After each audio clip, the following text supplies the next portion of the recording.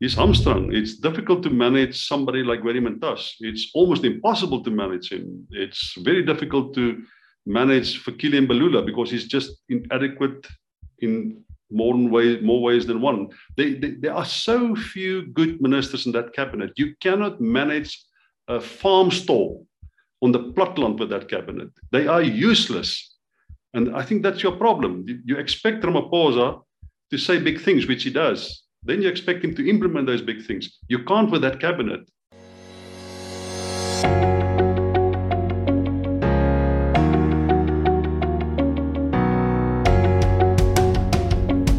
Hello, my name is Donald, and welcome to the #1 media company, Worldview.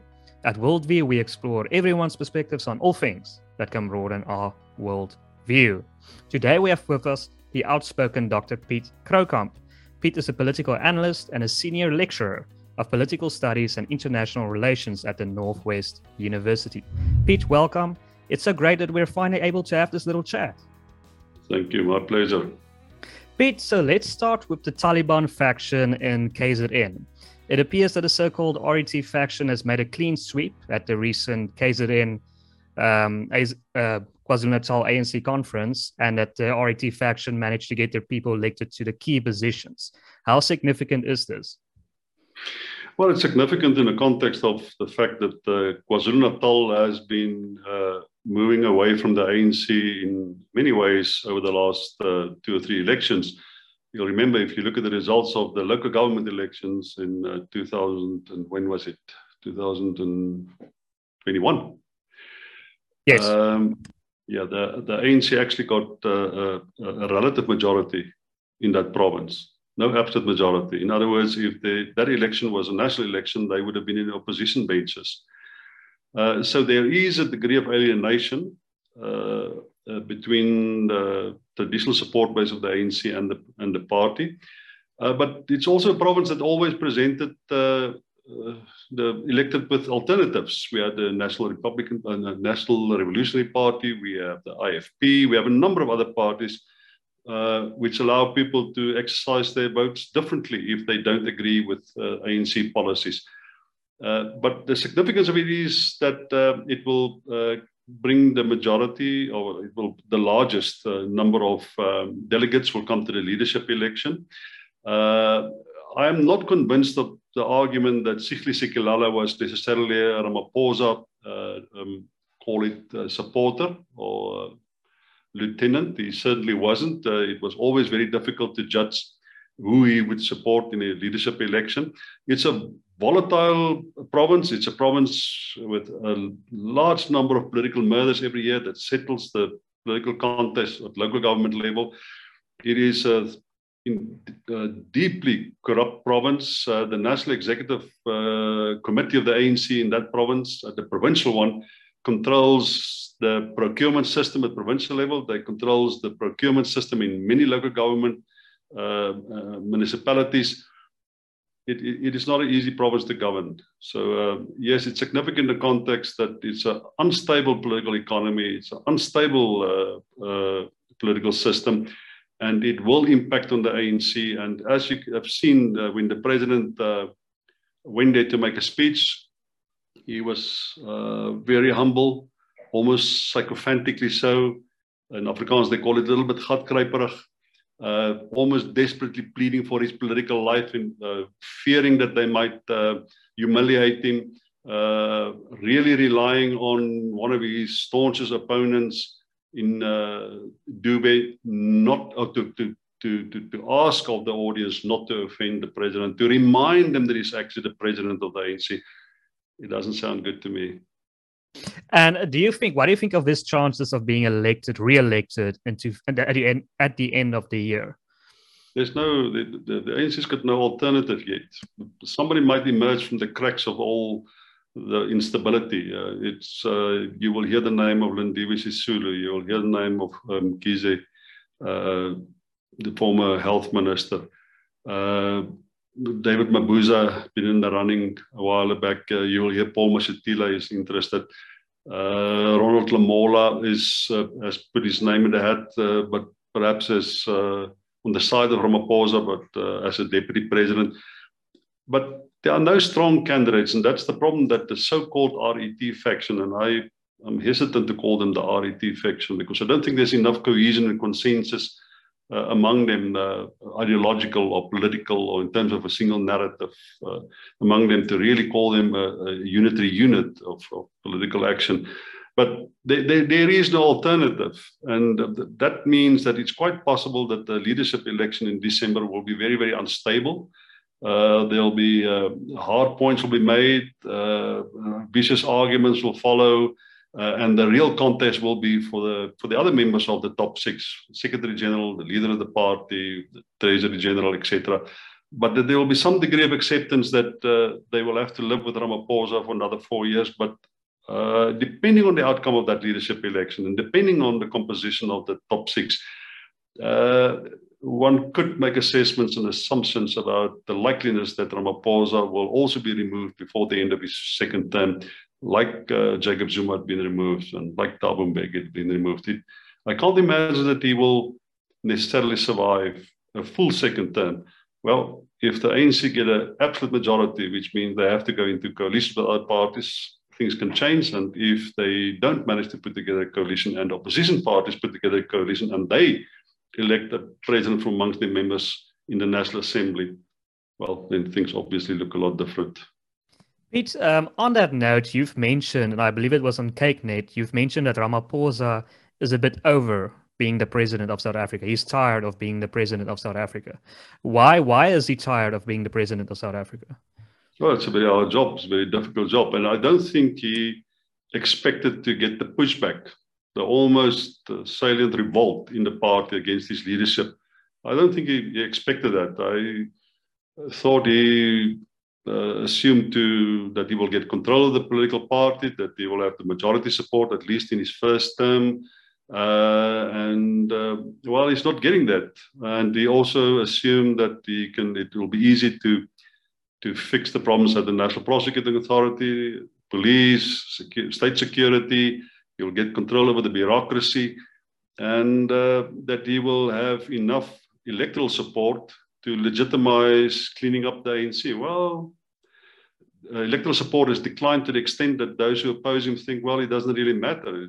It doesn't look like the people will necessarily vote for us, even if we govern better. So the stakes are low as far as that's concerned. So they're opportunistic. So yes, I think in his world, the ideal world was he was like Nelson Mandela, that he governs well, very popular in the first term, and that he ends his first term and he does what he really wants to do and what his family member Patrice Motsepe does, and go into business and be a wealthy and very active and well-respected businessman.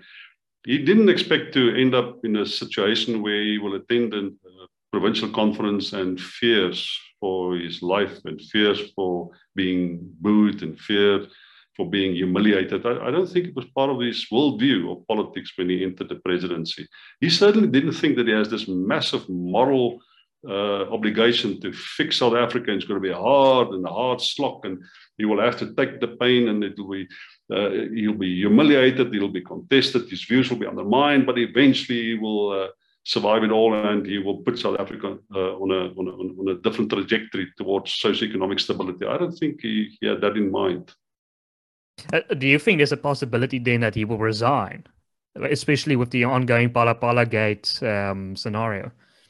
I think if the National Prosecuting Authority decide to actually pursue him in terms of a legitimate charge, he will resign with immediate effect. He will not ignore the sidestep policy. Just remember, if you are asked to step aside in terms of the policy, you will not arrive at the leadership conference at the end of the year, because it's unlikely that the case will be finalized by the end of the year. You have 3 months left. And you can't compete on the basis that you are charged, and that hopefully the matter will be settled before the conference, and you can arrive there and you think you can win an election. He will step aside. I've no doubt that he will comply with the line that is drawn in the sand for everybody else, that you have to step aside, because that policy is strongly associated with him. I think he will walk away, and I think he'll be quite happy to do so.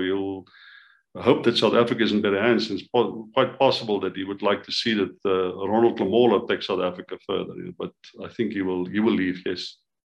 Interesting. So in that scenario, okay, you've mentioned Lamola, but doesn't David Mabuza become the president of South Africa? Everybody fears that David Mabuza is the next president of South Africa.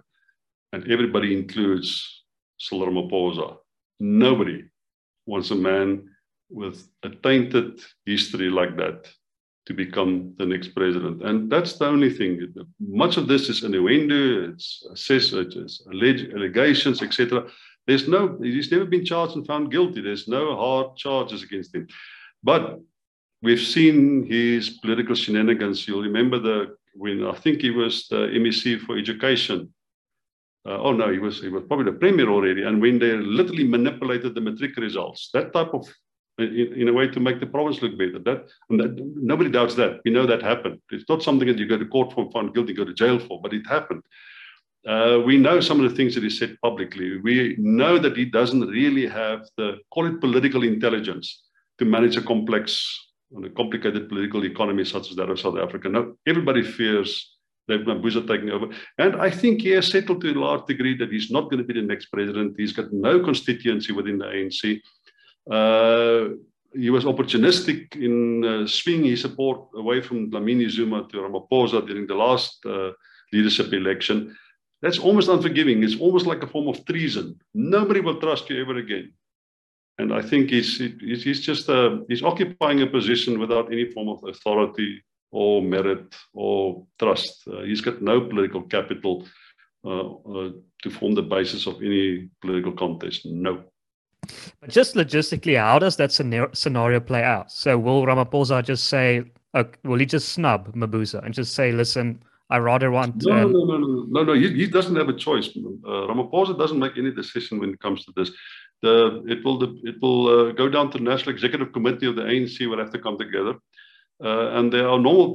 Look, he's the deputy president, so it's very likely that he will, by default, will take over the presidency. But I have no doubt that the National Executive Committee will immediately step in and activate the process to elect new leadership, and that he will be then, he will not make it. He will not survive that. But it could well be that if Ramaphosa resigns, that he's, for the time being, he will act as president until the issue has been resolved in the party.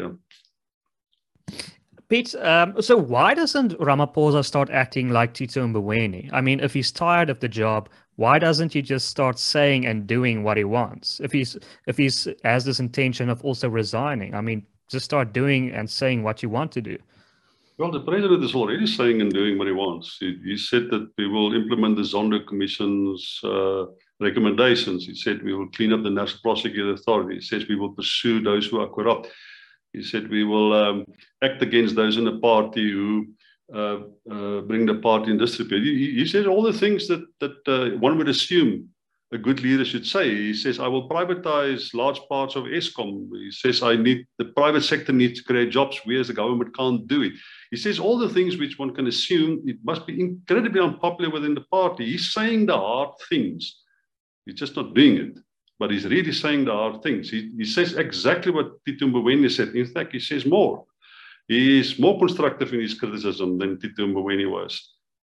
The only thing is, because of the instabilities within his political party and his efforts to keep the party together and to maintain his own position as the leader of the party, he's hamstrung. It's difficult to manage somebody like Gwede Mantashe. It's almost impossible to manage him. It's very difficult to manage Fikile Mbalula because he's just inadequate in more ways than one. There are so few good ministers in that cabinet. You cannot manage a farm stall on the platteland with that cabinet. They are useless. And I think that's your problem. You expect Ramaphosa to say big things, which he does. Then you expect him to implement those big things. You can't with that cabinet. Lindiwe Zulu. How do you implement anything with her? Lindiwe Sisulu, who's deliberately trying to undermine the president. She sits in his cabinet. You cannot manage South Africa with a cabinet like that. So hopefully if he wins the next leadership election and he appoints a new cabinet, the ability to manage things will be at the forefront of his mind. As it is now, he's trying to survive politically. That's why he sits with this scrapyard of politicians trying to manage a very complicated economy. You can't do that. Pete, we've recently spoken to John Steenhuisen, and of course the leader of the Democratic Alliance, and he says there's a possibility, he believes, that the ANC will split into two factions, two parties, by the end of the year. What do you think is the chances of that happening, that the ANC will split into two parties?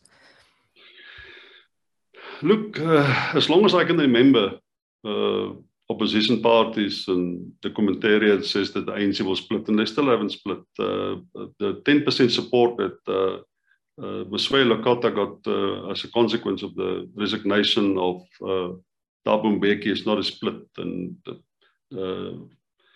Bantu Lemisa's breakaway is not a split. That's just splinter faction finding other ways to do to make politics.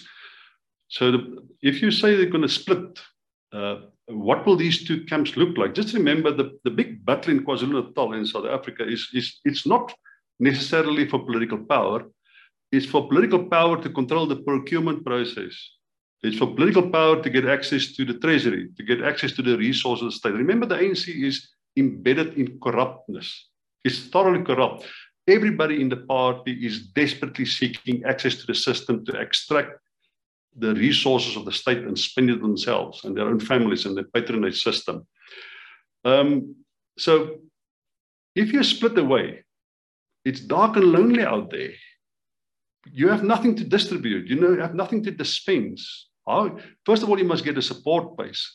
Then the people working for you must, in some other way, find the benefit of splitting away from a party which gave them access to the benefits of the state. That's why nobody breaks away. That's why COSATU doesn't break away. The Communist Party doesn't break away, because you actually suspend your access to the benefits of the treasury in South Africa, of the resources of the state. So will there be a split? As long as I can remember, they say that. Will there be a faction breaking away? It's quite possible. But who will it be? It can't be Lindiwe Sisulu. It will not be Ace Magashule. You cannot break away just one province. Can't be as well in Mkhize. Where will this split come from? I think politicians say these things without thinking twice, without having to explain it. I hope you ask him, how will this permeate? How will it evolve? How will it develop? Who will these factions be? What will drive them, and what will feed them to survive politically, thereafter, and economically? Because that's how you can make an assessment of the sustainability of a split and the likeliness of such a split.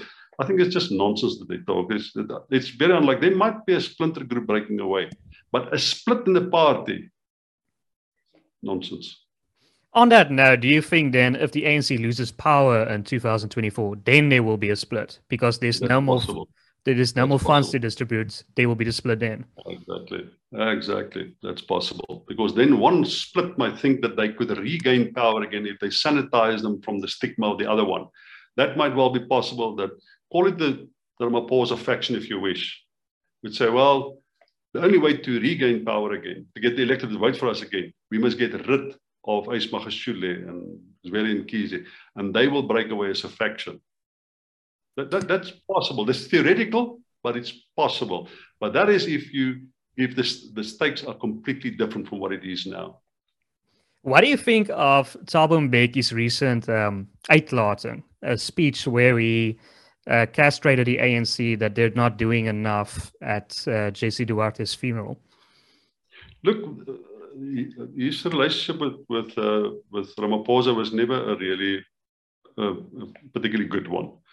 And one of the advisors, the good friend of Thabo Mbeki, recently said to me that Ramaphosa actually approached Mbeki and said, listen, thank you for the support you give me in the National Executive Committee, because Ramaphosa does, Mbeki does a lot there to support the case of Ramaphosa. And Jolin Sithenze also helps. So thank you for all that support, but I might need you to get closer to the fire when it comes to implementing decisions. Would you mind considering a position in my cabinet? And Mbeki said, no, thank you. But that's the length that Ramaphosa is willing to go. Just think of the mindset that comes up with that idea. And obviously, Mbeki wasn't interested. But their relationship has always been, it's a little bit fraught. Just remember that Mbeki actively undermined both Mandela and Ramaphosa, which led to him becoming president by influencing the executive committee of the ANC. So the relationship has never been good. But that's the one thing. The other thing is that Mbeki thinks of himself as, I make things happen. I can make things, I can run the economy. I've done so. The South African economy grew at 5%. It was, the debt rates was extremely low. Interest rates were low. Unemployment was much higher, much better than now. So I can run a complicated economy. And he looks at Ramaphosa and he says, nice guy, but can't do the job. And I think partially is his feeling of being superior. Partly it's a bit of a competition. At last, there's another good guy, because remember, we had so many bad guys in the meantime.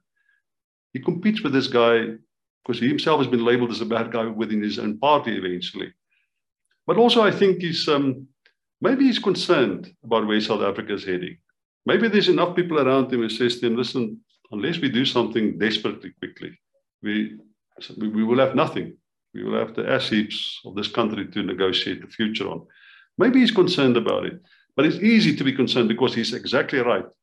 Nothing has happened as far as this national consensus, this coalition of ideas that the president talked about.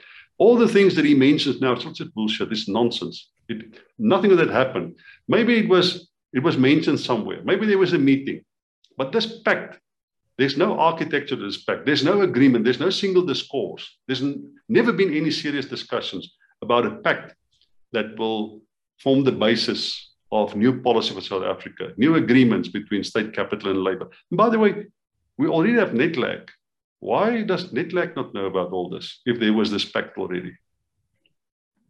And what do you think, what position would he have gotten if he was in the cabinet? I mean, Minister of Finance, Minister of International Relations? We're talking about now? Mbeki. I mean... I think it will be one of those positions like a minister in the presidency. The minister in the presidency is usually also responsible for the implementation of national development plan and stuff like that, So it will be somebody that just a mastermind with some authority that can impose a particular policy regime.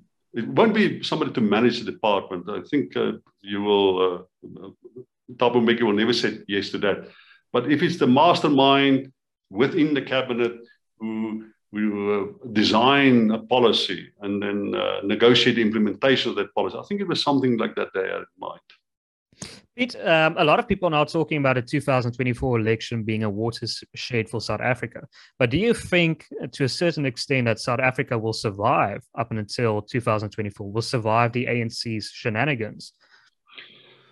If Ramaphosa stays where he is, yeah, we will survive it. As it is, if he doesn't survive, then the ANC is really toast. Then they're in a really, really big trouble. Remember, most of the surveys has indicated that the ANC has X percentage, and then the next 10% they get because of Ramaphosa's presence in the system. People are actually willing to vote for him. In the last election, we saw that extra 10% suddenly is not there anymore. People don't think of Ramaphosa as a good guy anymore. There's a public opinion. The public opinion is turning against Ramaphosa, which means you don't get the benefit of the election. That's why they dipped to 45% in the local government election. In 2024, the president, maybe it has consequences, 2 or 3 percentage points. Maybe at least it doesn't dip to below 40% because he's there. But there's a real chance that, in fact, there's a very slim chance of the ANC actually getting 50% again. And remember, it's got only a bearing on what happens in the National Assembly, not necessarily the National Council of Provinces. They might lose 2, maybe even a 3rd province. But they will still have a majority there. They will still control the majority of councils. So it is quite possible that they will lose an election with Ramaphosa. I think it's very possible, but it will be possible for Ramaphosa to put together a coalition of parties because they will come in at 45, 46, 47, and there'll be enough smaller parties to form a coalition. If the ANC becomes so unstable that Ramaphosa is not there, and the cat fight evolves and develops for leadership of the party, there's not enough time to the election for them to recover from that and to implement the type of policies will convince people that they will actually govern better, then they run a real risk of dipping below 40. And that will be the end of the liberation movement. But do you think in that scenario, do you think the ANC will just give up power? Because like you said, many are implicated in corruption. They have everything to lose by just walking away. So will they just say, okay, we've lost, we're going home now? Do you think that that will really happen? Look, Justice Malala put it so he says that if you've stolen everything, there's nothing left to steal. There's still one thing you can steal. That's an election. I wouldn't be surprised if there's an effort to influence the election in some other way. I think the Russians can try to influence the elections. They've done so in America. I think there might be efforts to impact the results of the elections. The question whether they will walk away if they lose, I think they will lose the election. That's not the big problem that we have. Now, the new governing coalition must take control of the army, the police, state security, the bureaucracy, and all the other institutions of the state. If it's a new coalition that's considered to be significantly legitimate and representative of South Africa, it is quite possible that it's going to be difficult, it's going to be hard, but it's possible for them to, over time, to establish themselves. But if the DA is the majority party, the liberal majority party, South Africans are not liberals. It's a big problem. They don't want to believe it, but it's a problem. The second thing is, they have John Steenhuisen as their leader. The majority party, usually, their leader becomes the president. Do you really think a white man is going to be president of South Africa now? And even if a white man is going to be president, you think it's going to be John Steenhuisen? Madness. The DA does nothing to prepare themselves for the realities of a post-ANC South Africa. You cannot arrive in the National Assembly having to elect a new president in a coalition from amongst the members of the National Assembly, and you stand up and you suggest John Steenhuisen. It's ridiculous. It's not going to happen. Which means, unless the DA is willing to reform themselves, the likeliness of the ANC putting together a coalition increases exponentially. Because eventually, it will not be possible for the DA to put together a coalition. Not because the ANC has a better opportunity to put, or are better suited to put together one, but if the DA can't put together one, then the ANC could, because remember, they have the resources, they control the state, they control the procurement system. They can make all sorts of ridiculous promises to members of opposition parties. Now the relationship between the EFF and the ANC is rock bottom. It's in the pits. It's non-existent. They hate each other. Until they all are in search for the elusive search for power. Then suddenly politicians can go into all sorts of agreements. You'll remember that Herman Mashaba had an agreement with the EFF in Johannesburg. They don't sound like they're bedmates politically, ideologically, in terms of their own histories. But Herman Mashaba and Julius Malema met each other at Winnie Mandela's house. They're friends. They were mutual friends of Winnie Mandela. That's why they worked together so well in Johannesburg. The only thing is, the very first thing that the EFF did is they went after the procurement system and all sorts of populist policies. And because they were part of a coalition, that if you can't maintain the coalition, you will lose power completely, Herman Mashaba was held by the short and curlies. And it had consequences. So the ANC don't want to go into a coalition with the EFF because you can't win. The DA refused to go into a coalition with the EFF. So you will have to set yourself up to be acceptable to a whole range of other political parties. John Steenhuisen is not going to be a leader in that coalition. But Pete, do you think a majority of South Africans still care whether the president has a white face or a black face? Yeah. Yeah, they do. And you base that on opinion polling, or I'm just Yeah, curious. yeah. First of all, John Steenhuisen is a liberal. He's an offensive type of liberal. He's not a compromising liberal. He's not a liberal that you can go into pacts and agreements with. He's hardcore liberal. His political style is offensive. His tone of voice when he speaks to people is offensive. He has a type of personality that will alienate his coalition partners. And add him to Helen Zille. Can you think of a more offensive politician than Helen Zille? Can you think of somebody that deliberately offend people more regularly, more often, more as a matter of natural behavior than Helen Zille? These are the people that you have to go into a coalition with. These are the people that the majority of Black South Africans must vote for. It's not going to happen. Black South Africans, 46% of us are unemployed. We're poor. 70% are poor. We need somebody that's caring, somebody that creates the impression that not telling us the market will look after us. Don't worry, the trickle-down economy will eventually look after you. There will be opportunities which you have to take up once you have a good education, once you're empowered, which you have to do, by the way, yourself. Who's going to believe that madness? How are you going to buy people into legitimizing your presence with that type of political master narrative which they sell?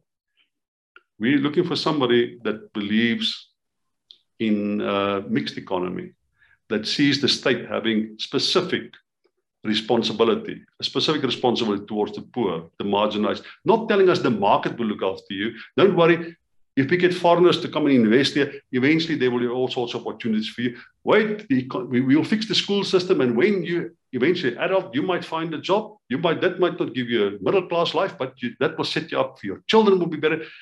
If you're poor, don't come and tell me about the next generation. I want you to solve my problems now. And for that, I need a very involved state. They pretend you don't have to do that. The market will solve that problem. Good governance, in other words, good management of the system will do it. They manage Cape Town perfectly well. They get clean audits every year. Have you seen how many people live in absolute poverty in Nyanga, Gugulethu, Crossroads? You can name them. They can manage middle-class people well. They have no track record of managing poverty.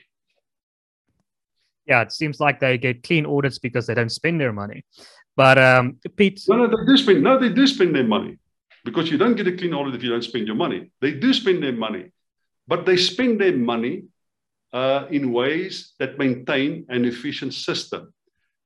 They do not spend their money to relieve poverty. They do not spend it. They want to give you a good service. They say, we will remove your bin and we will make sure there's water and there's electricity.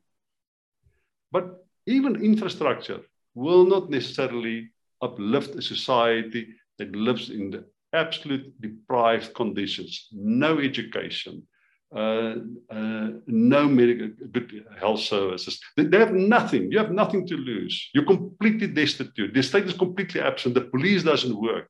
You're not safe. You're not secure. You're nothing. All those things must be provided for by the state immediately. It's hard to do those things.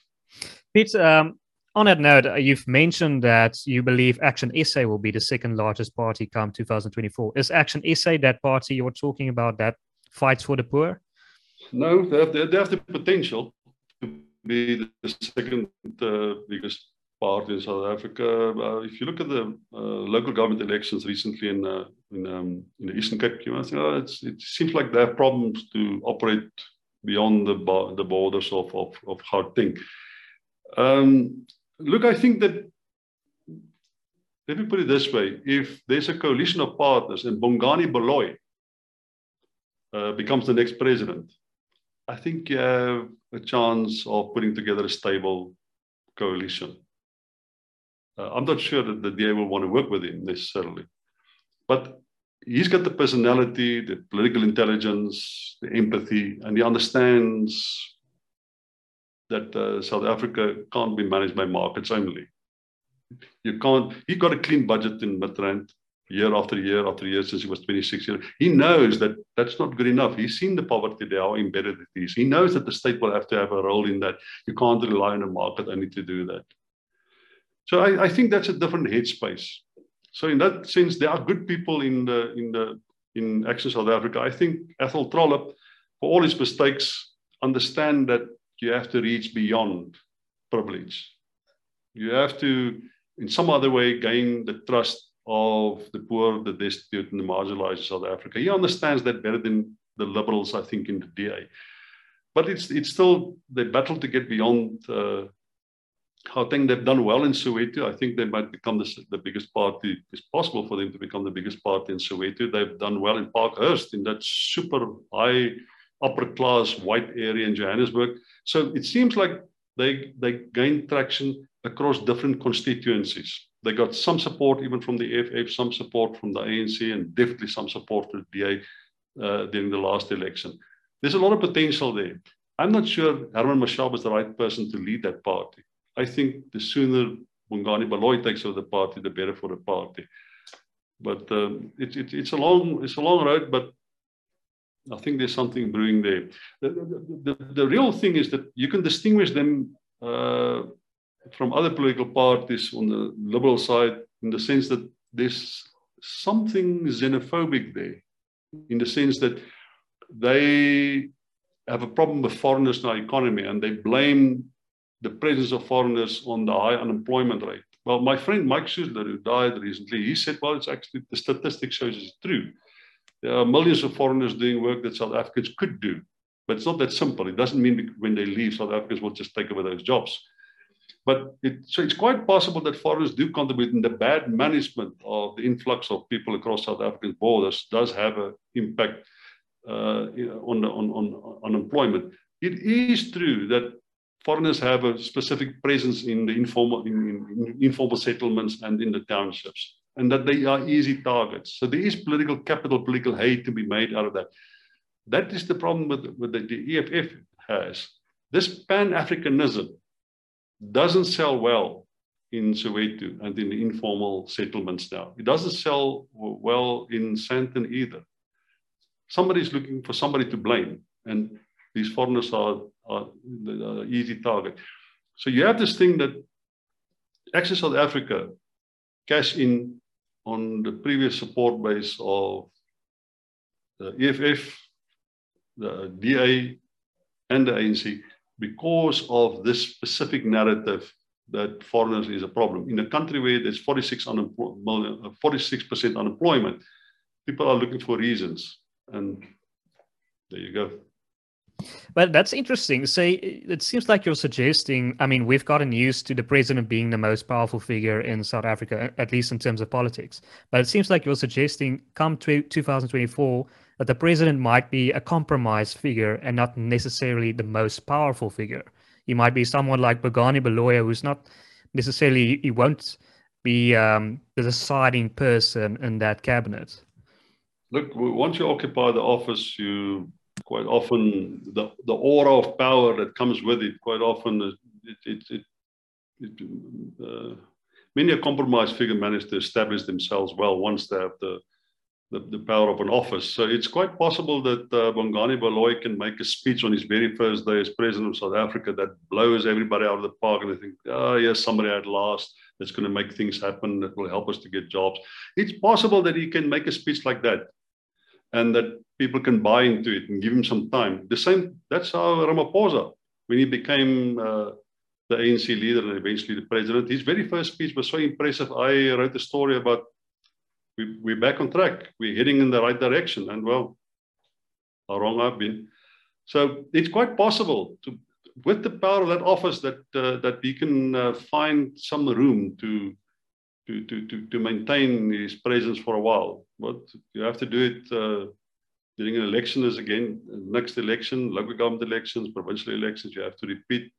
And you have to actually fulfill your promises. We live in a society where, if you think about it, only 14% of the eligible vote in South Africa voted for the ANC in the last election. They govern South Africa with 14% of the eligible vote. You can't maintain that. You can't sustain that. Baloyi will have to do something about this electoral support. The Action South Africa will have to do about electoral support. And the other thing is, just remember, if you're part of the DA, just be very careful for the identity of the DA. The DA's identity is one of that battle to keep its black leadership that has become reactionary in terms of its liberal values, that has very little empathy for the case of the poor, except for explaining that they will govern better. It's not enough. It's not enough. So Action South Africa may just find that the DA is not the best political partner that you can have if you want to impose the notion that the liberation movement is gone and liberal democracy will do the good things for you now. Why do you think Mashaba is not the person to be the next president of South Africa? Why Bongani Baloyi and not Herman Mashaba? I just think he's a more polished politician. He's a more he actually managed something really well. Midrand, it's just a town council, but he managed it well. There's no evidence that Johannesburg was any better off when Mashaba managed it, and it largely due to the coalition government that they've been with in the EFF in. But Johannesburg wasn't a better place. In fact, we suddenly paid more taxes. The 6,000 liters of water that the ANC gave me, they took away from me. I had to pay now for it, that benefit that we had. So now the ANC, the DA is now governing Johannesburg in a coalition. They have just, together with some provincial managers, they have just increased the rates and taxes of schools, almost suffocating private schools in Johannesburg now. You can't pay. I talk about private schools that had a rates and taxes bill of 6,000 Rand that now goes to 30,000 Rand. One private school told me they will have to fire at least 2 teachers to pay their rates and taxes bill. That's under the management of the DA. So the DA doesn't have a good track record of managing Johannesburg. Herman Mashaba has no record of good track record in Johannesburg. He sells the idea that works now that foreigners are taking the job opportunities of South Africans. That's what he's mostly known for. And the fact that he's a capitalist and that he was a member of the Free Market Foundation, which is hardcore capitalists. They're libertarians. They're not even capitalists. They're libertarians. They are right-wing capitalists. He's not a good sale in terms of elections. Bongani Baloyi is something different. That's an interesting term, a right-wing capitalist. Exactly. Pete, what do you think the DA needs to do to become electable again in your eyes? What's the process they need to go through? They must design policies that will speak to the lived experiences of the majority of South Africans. They must be careful for the idea that you can design policies which you think will work and then impose it on society. Policy must be the result of the urges and the needs and the consensus that you unearth from within society. The ANC has neglected that responsibility. The DA don't think it's their responsibility. They think we can, if we design a system that we can manage well, we can impose it on society. You can't do that. People are not looking for a system that manages them well. They're looking for a system which allows them to live a decent life, to give them their dignity back, to give them jobs, give them opportunities. And a liberal system being imposed on them, a free market system being imposed on them, telling them that your generation will not necessarily benefit, but if you just comply, the next generation will see the reward. We will build you demographic dividend over time, and it will be then we dispense from the one generation or by the one generation and move on to the next generation. It doesn't work in the short term. It doesn't work for people. And I think that's a DA's problem. They have this superiority about understanding everything, having the successful narrative. We just buy into what is good in Western Europe and American free market society. Look, low inflation, low unemployment, well-governed societies, open economies. And I think you can superimpose that on South Africa and people will vote for you. I'm not convinced of that. But it also seems like you're suggesting that a DA needs black leadership to become. Yes. But how do you achieve that without it looking like it was a BE appointment, that the black person was just skyrocketed to the top? How do you make it seem natural? They had wonderful leadership that was not BE leadership. They had Bongani Baloyi, they had Lindiwe Sisulu, there's a whole Balin Tuli. They had wonderful leadership. None of them had been BE appointed. None of them has been put in a position just because they're black. And what did they do? They alienated them. Deliberately so. By bringing in a stormtrooper like Helen Zille and somebody like John Steenhuisen, who sought to impose a liberal type of system which is devoid of any form of empathy, which doesn't want to see policy as the result of a compromise, but rather something that you design like an architecture. You sit in a room and you design what you think is best, and then you impose it on the party, impose it in South Africa. They will deny that they do that. They will tell you how democratic they are, that they have regular conferences. But why didn't you try to oppose or reject Helen Zille? Why didn't you try Natasha Mazzoni? Why didn't you try to disagree with her? They're all the same. They're all the same. They think they know what's good. They have the wrong headspace, the wrong mindset for reaching compromises with other demographics. I can understand why black South Africans will not vote for the DA. I can understand why it's hard for them to keep their leadership, their black leadership. They alienate them. And do you think the star has waned for a party like the EFF, that they've reached their ceiling and they're not going to go beyond it, or they're going to slowly start to drop? Well, if you see the star has waned, that it won't help you to understand them. I think what you must remember, it's a black middle class party. Most commentators wrongly think that they a left party. They're not a left party. Most of their support base come from young and middle class people. And half of their support base work for government and the other half work in the private sector.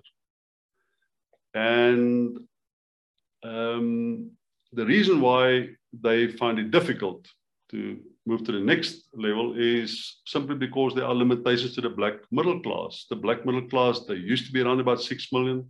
There's a rapid decline in the black middle class. Much the same as in America. The data has shown that in South Africa, if your parents are middle class, that demographic dividend, that benefit is not necessarily passed on to you. In other words, your children is not better. You remember when we were young? You were young as it is, but my grandparents were poor. My parents were better off. They worked for government. I work for the private sector, and my children will be much better off. So every generation is better than the previous generation.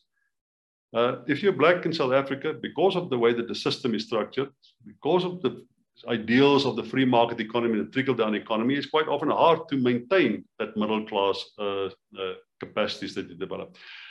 But that's the problem that the EFF has. There's natural limits. And then the other thing is 90% of their youth support base are just not registered.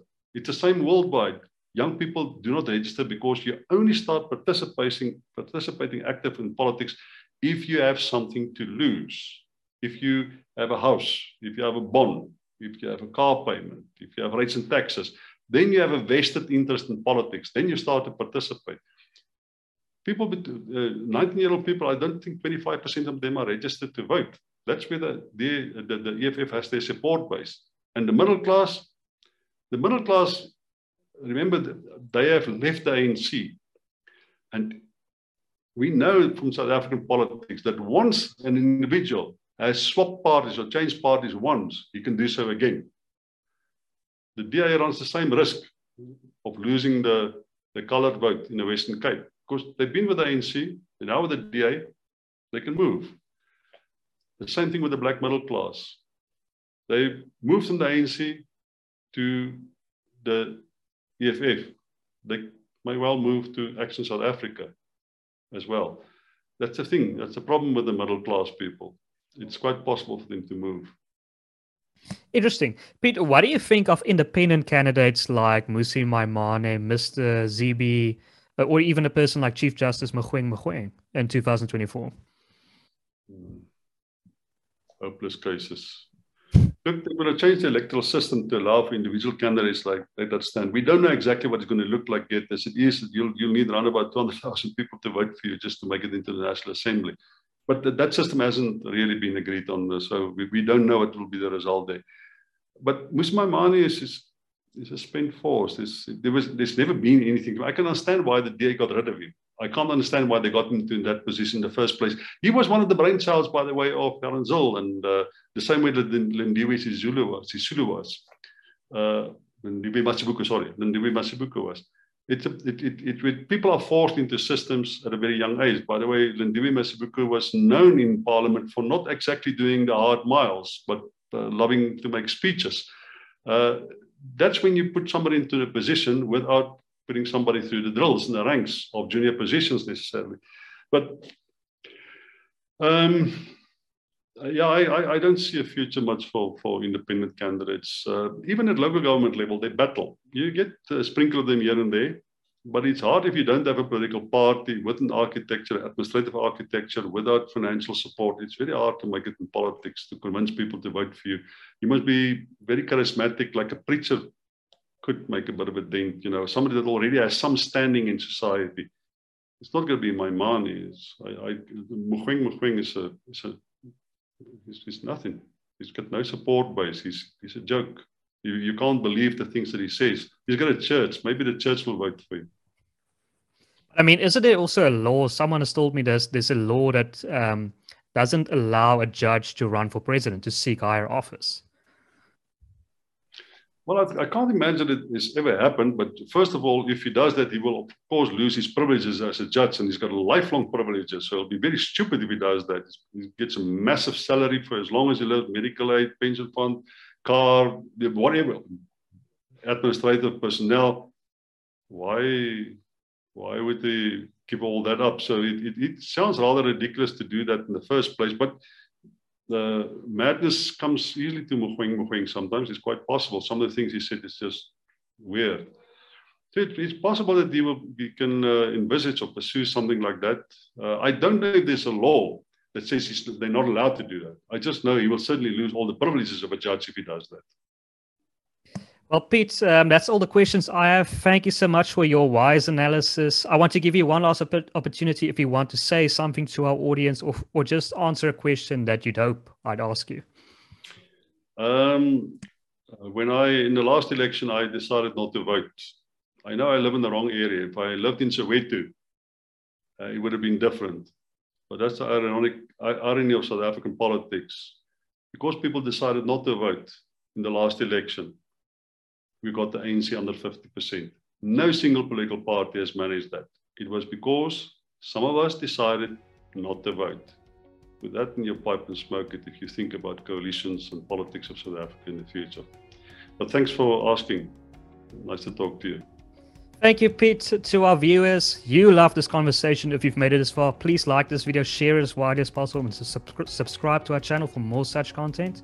My name is Donald, and you've been watching Worldview.